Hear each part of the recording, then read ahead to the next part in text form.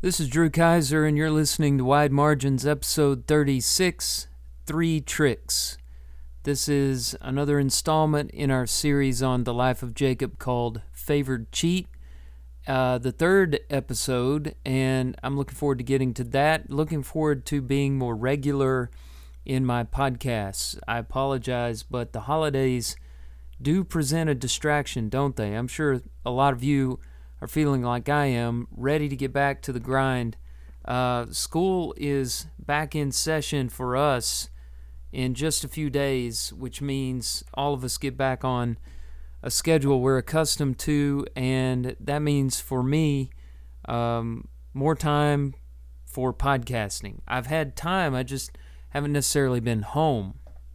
And without being home or at the Wide Margin Studios, I'm not able to record like I would like to. So we're getting back to regularity, and I appreciate all the feedback, the reviews, the ratings, the comments, personal comments, those of you that I interact with personally, and emails. I've received some cards. All of that is good stuff. Also, share it around on social media and just tell people about it. Like for as many people as listen to podcasts to know about this and give it a chance. I think a lot of people are listening to podcasts, but there's so much out there, they don't know where the good stuff is. Sometimes they're looking for something and just don't know how to find it. So if you think this is worth mentioning, please, by all means, mention it to somebody and tell them that you're getting something out of it, and maybe they'll listen and enjoy as well. The life of Jacob. Today's episode is 3 Tricks. And we get to one of the stories of Jacob that, everybody knows and loves. We've talked about the birth. We've talked about how Jacob traded a bowl of stew to Esau in exchange for Esau's birthright. So we're getting now to some tension in the story. And the tension gets really serious and uncomfortable because Rebekah and Jacob conspired together to trick Isaac, Jacob's father, into blessing Jacob instead of Esau. Now, the first 2 episodes have already set this whole thing up and told us the older will serve the younger. And then, of course, Esau himself gives all of this up in exchange for a bowl of stew. But now we're actually going to see this happen and see Isaac, despite himself, participate in this whole thing. And central to this story is a question that Isaac asks both of his boys, Jacob and Esau. And the question is this: who are you? He asked Jacob that question in Genesis chapter 27, verse 18, and Jacob lies and tells him that he is Esau. And he asks Esau that question in verse 32. Who are you? It's a question of identity. How do you see yourself? Explain yourself. Tell me who you are. And that is a very important question for all of us to answer. I don't know if you've ever tried to answer that question. Get a piece of paper out and just write down a few words, who you are. Maybe you really struggled with your Twitter profile or your Facebook profile or something, trying to describe yourself.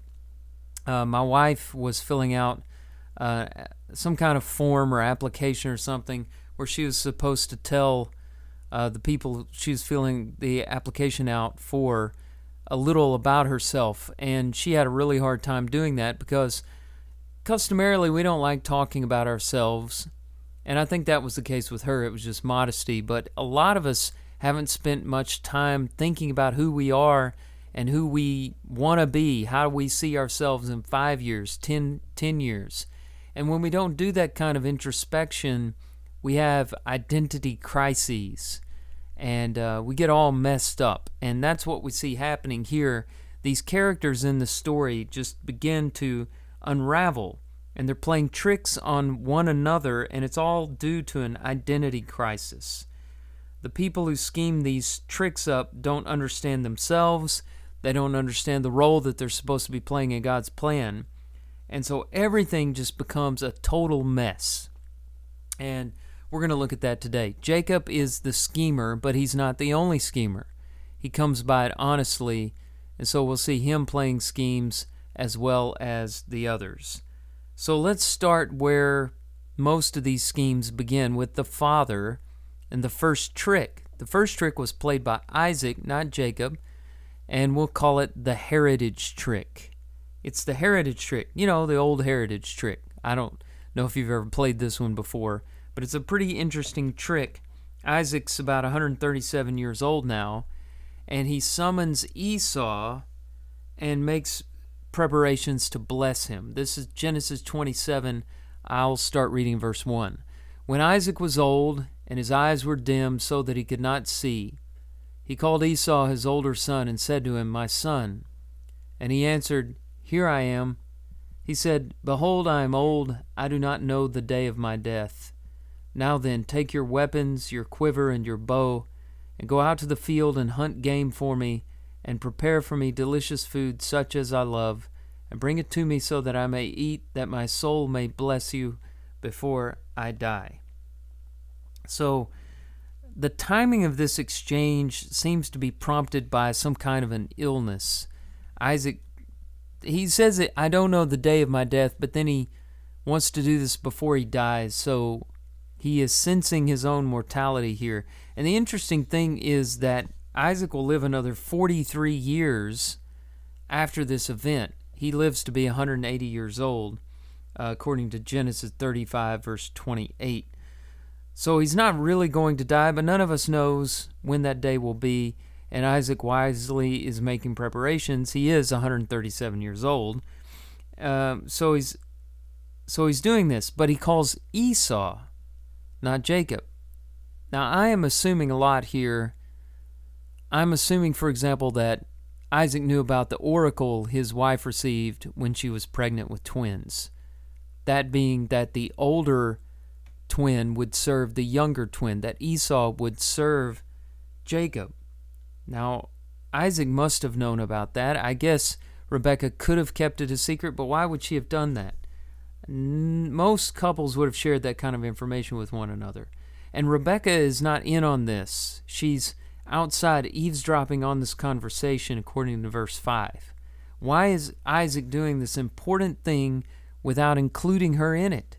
It seems like he's playing a trick, a heritage trick. He did not want Jacob to inherit the blessing, and he's favoring Esau because Esau met Isaac's expectations about what a son should be. Isaac's blessing here is central to the story. He noticed the solemnity of the words in verse 4, that my soul may bless you before I die. And later Rebekah will say in verse 7 that this was a blessing made before the Lord. So it was very solemn, very important. And Moses is doing something as he's writing this that is really artful. You see how good a writer he is. And I know he's inspired by the Holy Spirit, but the Spirit uses the styles of the individual writers. And Moses is doing something really fascinating here if you study it very closely.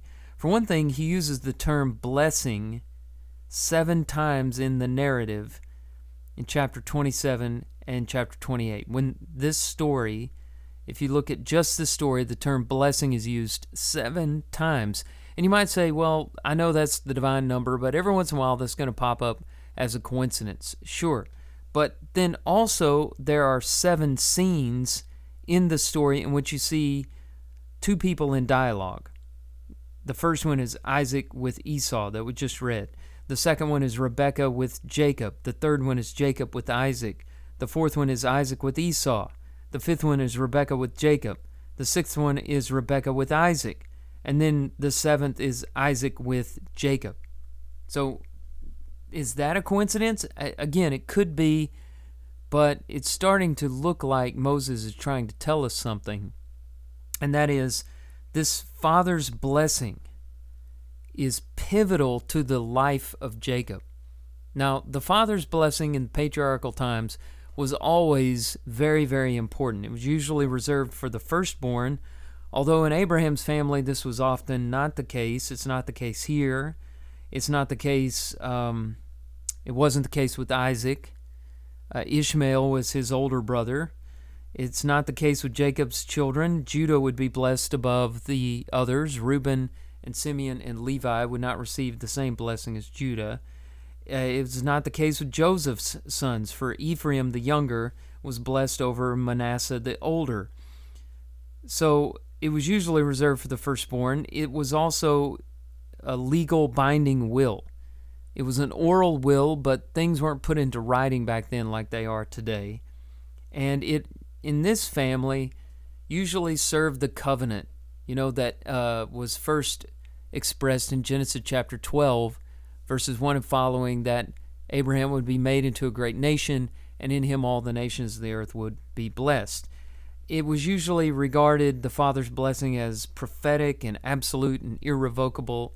Later, Esau will come to Isaac and ask him to reverse this blessing that he accidentally gives to Jacob. And Isaac tells him, Isaac tells him, I've made Jacob lord over you, and all his brothers I've given him for servants, and with grain and wine I've sustained him. What can I do for you? What can I do? I've already made this blessing. It's irrevocable. What can I do? So the father's blessing was always pivotal, but especially in this story, it had consequences. And Isaac knows how pivotal it is, so he is trying to do this behind Rebekah's back. He's trying to overthrow an oracle.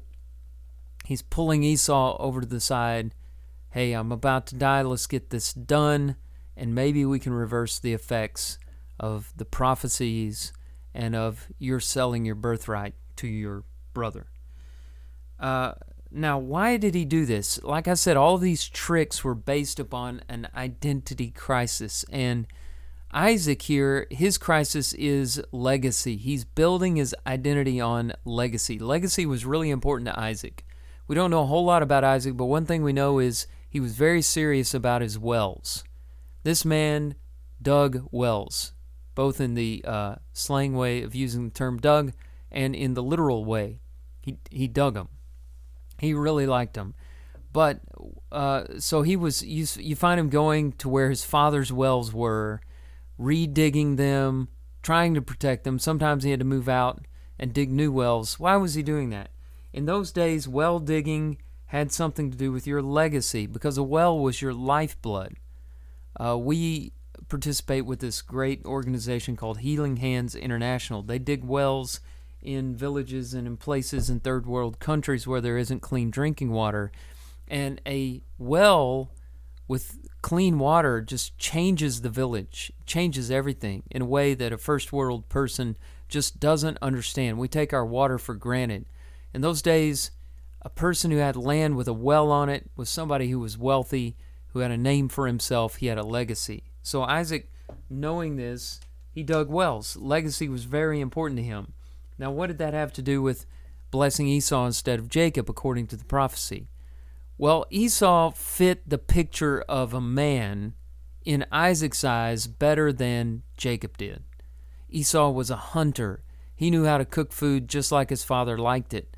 And you notice that's how it was introduced. The favoritism was introduced as this story began. And now, even now, when he's wanting to bless him, he's saying, first go out and catch some game and fix it like I like it.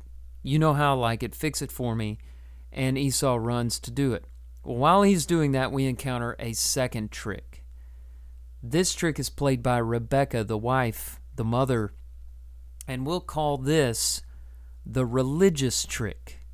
The first trick was the heritage trick played by Isaac. This is the religious trick.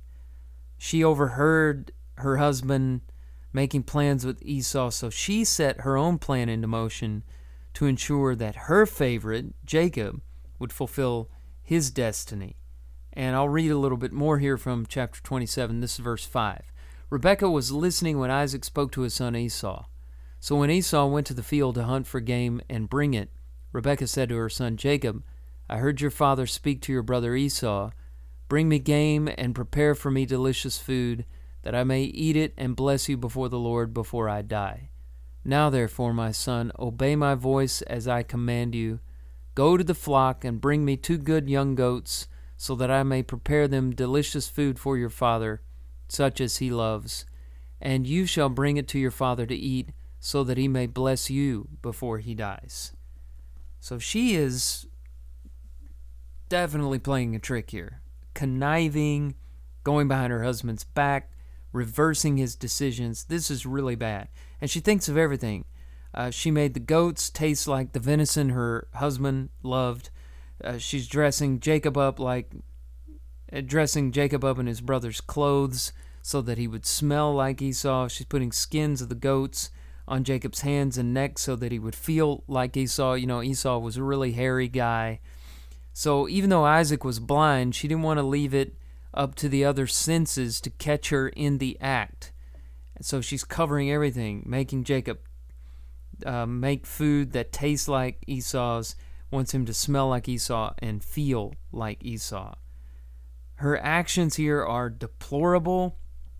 She seems like a totally different person to me than the woman of faith you see at the beginning of this story. I don't know about you, but it seems like 2 different women here. And people change over time, and that may be what's going on with her. She's playing one of the oldest tricks in the book, the religious trick. She's trying to force God's hand. Think about it. She already had the prophecy. She already had the oracle of the birth of Jacob and Esau, which said the older will serve the younger. That should have been enough. Not only that, but there was the sign when the children came out of Jacob holding on to the heel of his brother.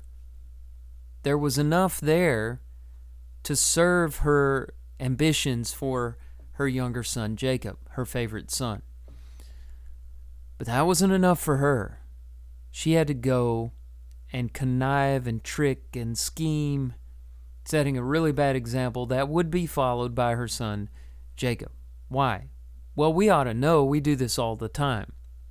We have promises from God, we have assurances from Him, and still we try to manipulate Him through religion. Now, there are a lot of different ways to talk about religion. So let me just explain how I'm using the term right now.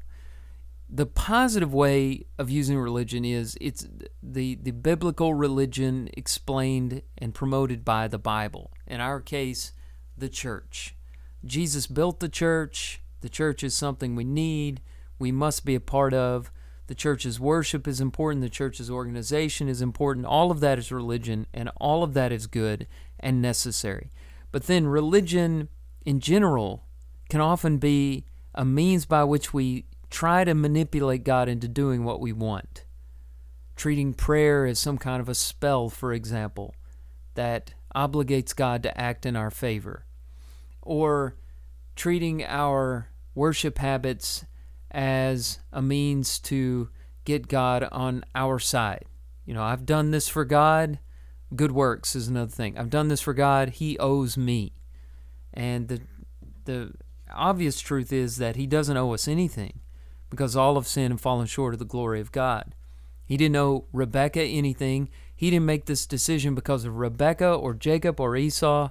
As Paul explains later in Romans 9, before either was born, he said, Jacob I loved and Esau I hated. It was based solely upon the sovereign choice of God, and He stated it already, which meant He was going to do it. And we have to understand that when it comes to our salvation. Salvation comes by grace, not by works, not by anything that we've done. Ephesians 2, 8 and 9. I love this little story from the Middle East about a man traveling on his donkey, and he's going down the street, and he sees this little fuzzy thing on the road in front of him. So he stops and gets down off of his donkey to take a closer look, and he notices it's this tiny sparrow with these 2 spindly little legs sticking up in the air, and the sparrow is lying on his back. So the man asks the sparrow if he is okay, and the sparrow says, yeah, I'm okay. And so the man says, well, what are you doing lying on your back with your two little spindly legs sticking up into the air? And the sparrow said that he had heard a rumor that the sky was falling, and so he was sticking his legs up into the air for support. And the man said, you surely don't think that you're going to be able to hold the sky up with those two scrawny legs, do you? To which the sparrow replied, one does the best that he can. One does the best that he can. Well, I think sometimes we have that attitude when it comes to our good works, that yes, we've sinned, and no, we don't deserve, and we can all repeat the verses that say that we don't deserve salvation, heaven, eternal life, and all the good blessings that we have in Christ Jesus, but we still think we can obligate God to some degree through our good works. We get into this business of self-righteousness and comparison and just trying to earn God's favor through works. Now, good works are important, but what they should flow out of is the grace that God has shown to us, our gratitude for God and our desire to emulate Him in His grace. Titus chapter 2, verses 11 and 12. So that's the trick that Rebekah was playing, the religious trick, trying to obligate God, manipulate Him after He had already prophesied what would come to pass. All of this was completely unnecessary, and yet she was going through it anyway. Which leads me to the third and final trick, played by the character we expect it from the most, the favored cheat himself, Jacob. And this is the coward's trick. Jacob goes through with his mother's plot and makes a huge mistake in the process. I'll start reading here in verse 18 when this all starts to come together. And he comes to his father Isaac. He went to his father and he said, my father. And Isaac asked that question, that crucial question, who are you, my son? And Jacob said to his father, I am Esau, your firstborn. I have done as you told me. Now sit up and eat of my game, that your soul may bless me. But Isaac said to his son, how is it that you have found it so quickly, my son? He answered, because the Lord your God granted me success. Then Isaac said to Jacob, please come near, that I may feel you, my son, to know whether you are really my son Esau or not. So Jacob went near to Isaac his father, who felt him, and said, the voice is Jacob's voice, but the hands are the hands of Esau. And he did not recognize him, because his hands were hairy like his brother Esau's hands. So he blessed him. He said, are you really my son Esau? He said, I am. Then he said, bring it near to me, that I may eat of my son's game and bless you. So he brought it near to him, and he ate, and he brought him wine, and he drank. Then his father Isaac said to him, come near and kiss me, my son. So he came near and kissed him, and Isaac smelled the smell of his garments, and blessed him, and said, see, the smell of my son is as the smell of a field that the Lord has blessed. May God give you of the dew of heaven, and of the fatness of the earth, and plenty of grain and wine. Let peoples serve you, and nations bow down to you. Be Lord over your brothers, and may your mother's sons bow down to you. Cursed be everyone who curses you, and blessed be everyone who blesses you. So it was done.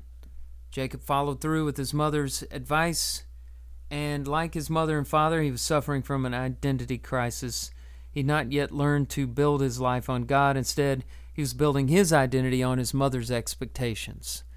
He might have been very young at this point, and you might not be too willing to blame him, but what he's playing here is the coward's trick. And you might say, well, how is he a coward? I could never follow through with this. And you make a good point, because I would be afraid to do this.